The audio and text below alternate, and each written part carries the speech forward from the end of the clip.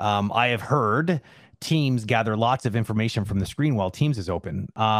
Again, if you're working from home and the company, you're working on your own computer, and you're working for some company that's doing something like that, I would again say that would be a pretty big breach of contract. I think, or a breach of privacy. I think that the rules are very different. If you're on the job using their equipment, all bets are off. They can do whatever the hell they want at that point, as far as I'm concerned. As far as most people are concerned, as I'm sure as far as, I'm not a lawyer, but I'm fairly confident that's the case.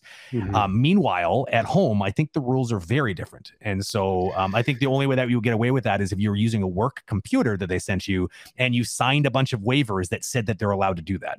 Otherwise, if you haven't waived your rights, they are infringing upon them by doing something like that. I'm pretty sure if you're just using your mouse, keyboard, and monitor to work with a remote desktop connection, so technically the computer that you're using is a property of the studio, it would not be a breach of privacy. I'd be very interested to have the lawyer experts. You're right. But what you're talking about there is a remote connection, like a remote desktop application. So what they're doing is they're recording the session, but that's not at home. It can only record the remote computer, the local to the office computer. So only what's running in that session. And I would agree that would be that would be super, super legal, because I would imagine. Technically you would not be supposed to use that computer for personal use. Exactly. You use your own computer for personal use, and then you activate this remote connection to work. They shouldn't be able to snoop on your own private desktop. That would be illegal for sure.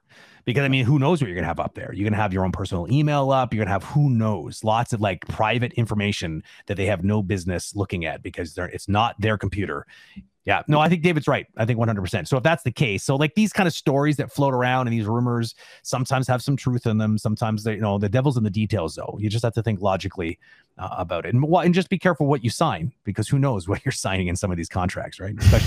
Especially nowadays, like there might be some new things that they're trying to sneak in there to try to control things. Well, and there's many studios that have in their contract that basically anything that you're doing in the field of expertise that they are hiring you for is their property. So like you are an engineer, you're hired to code something, and you do some code and stuff for your own project.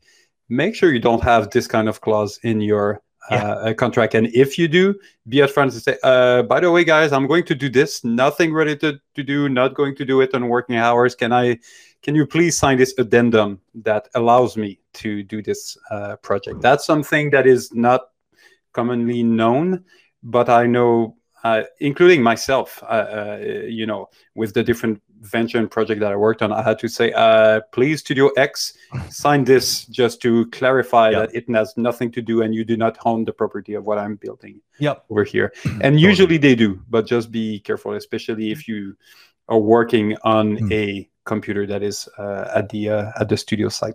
Absolutely.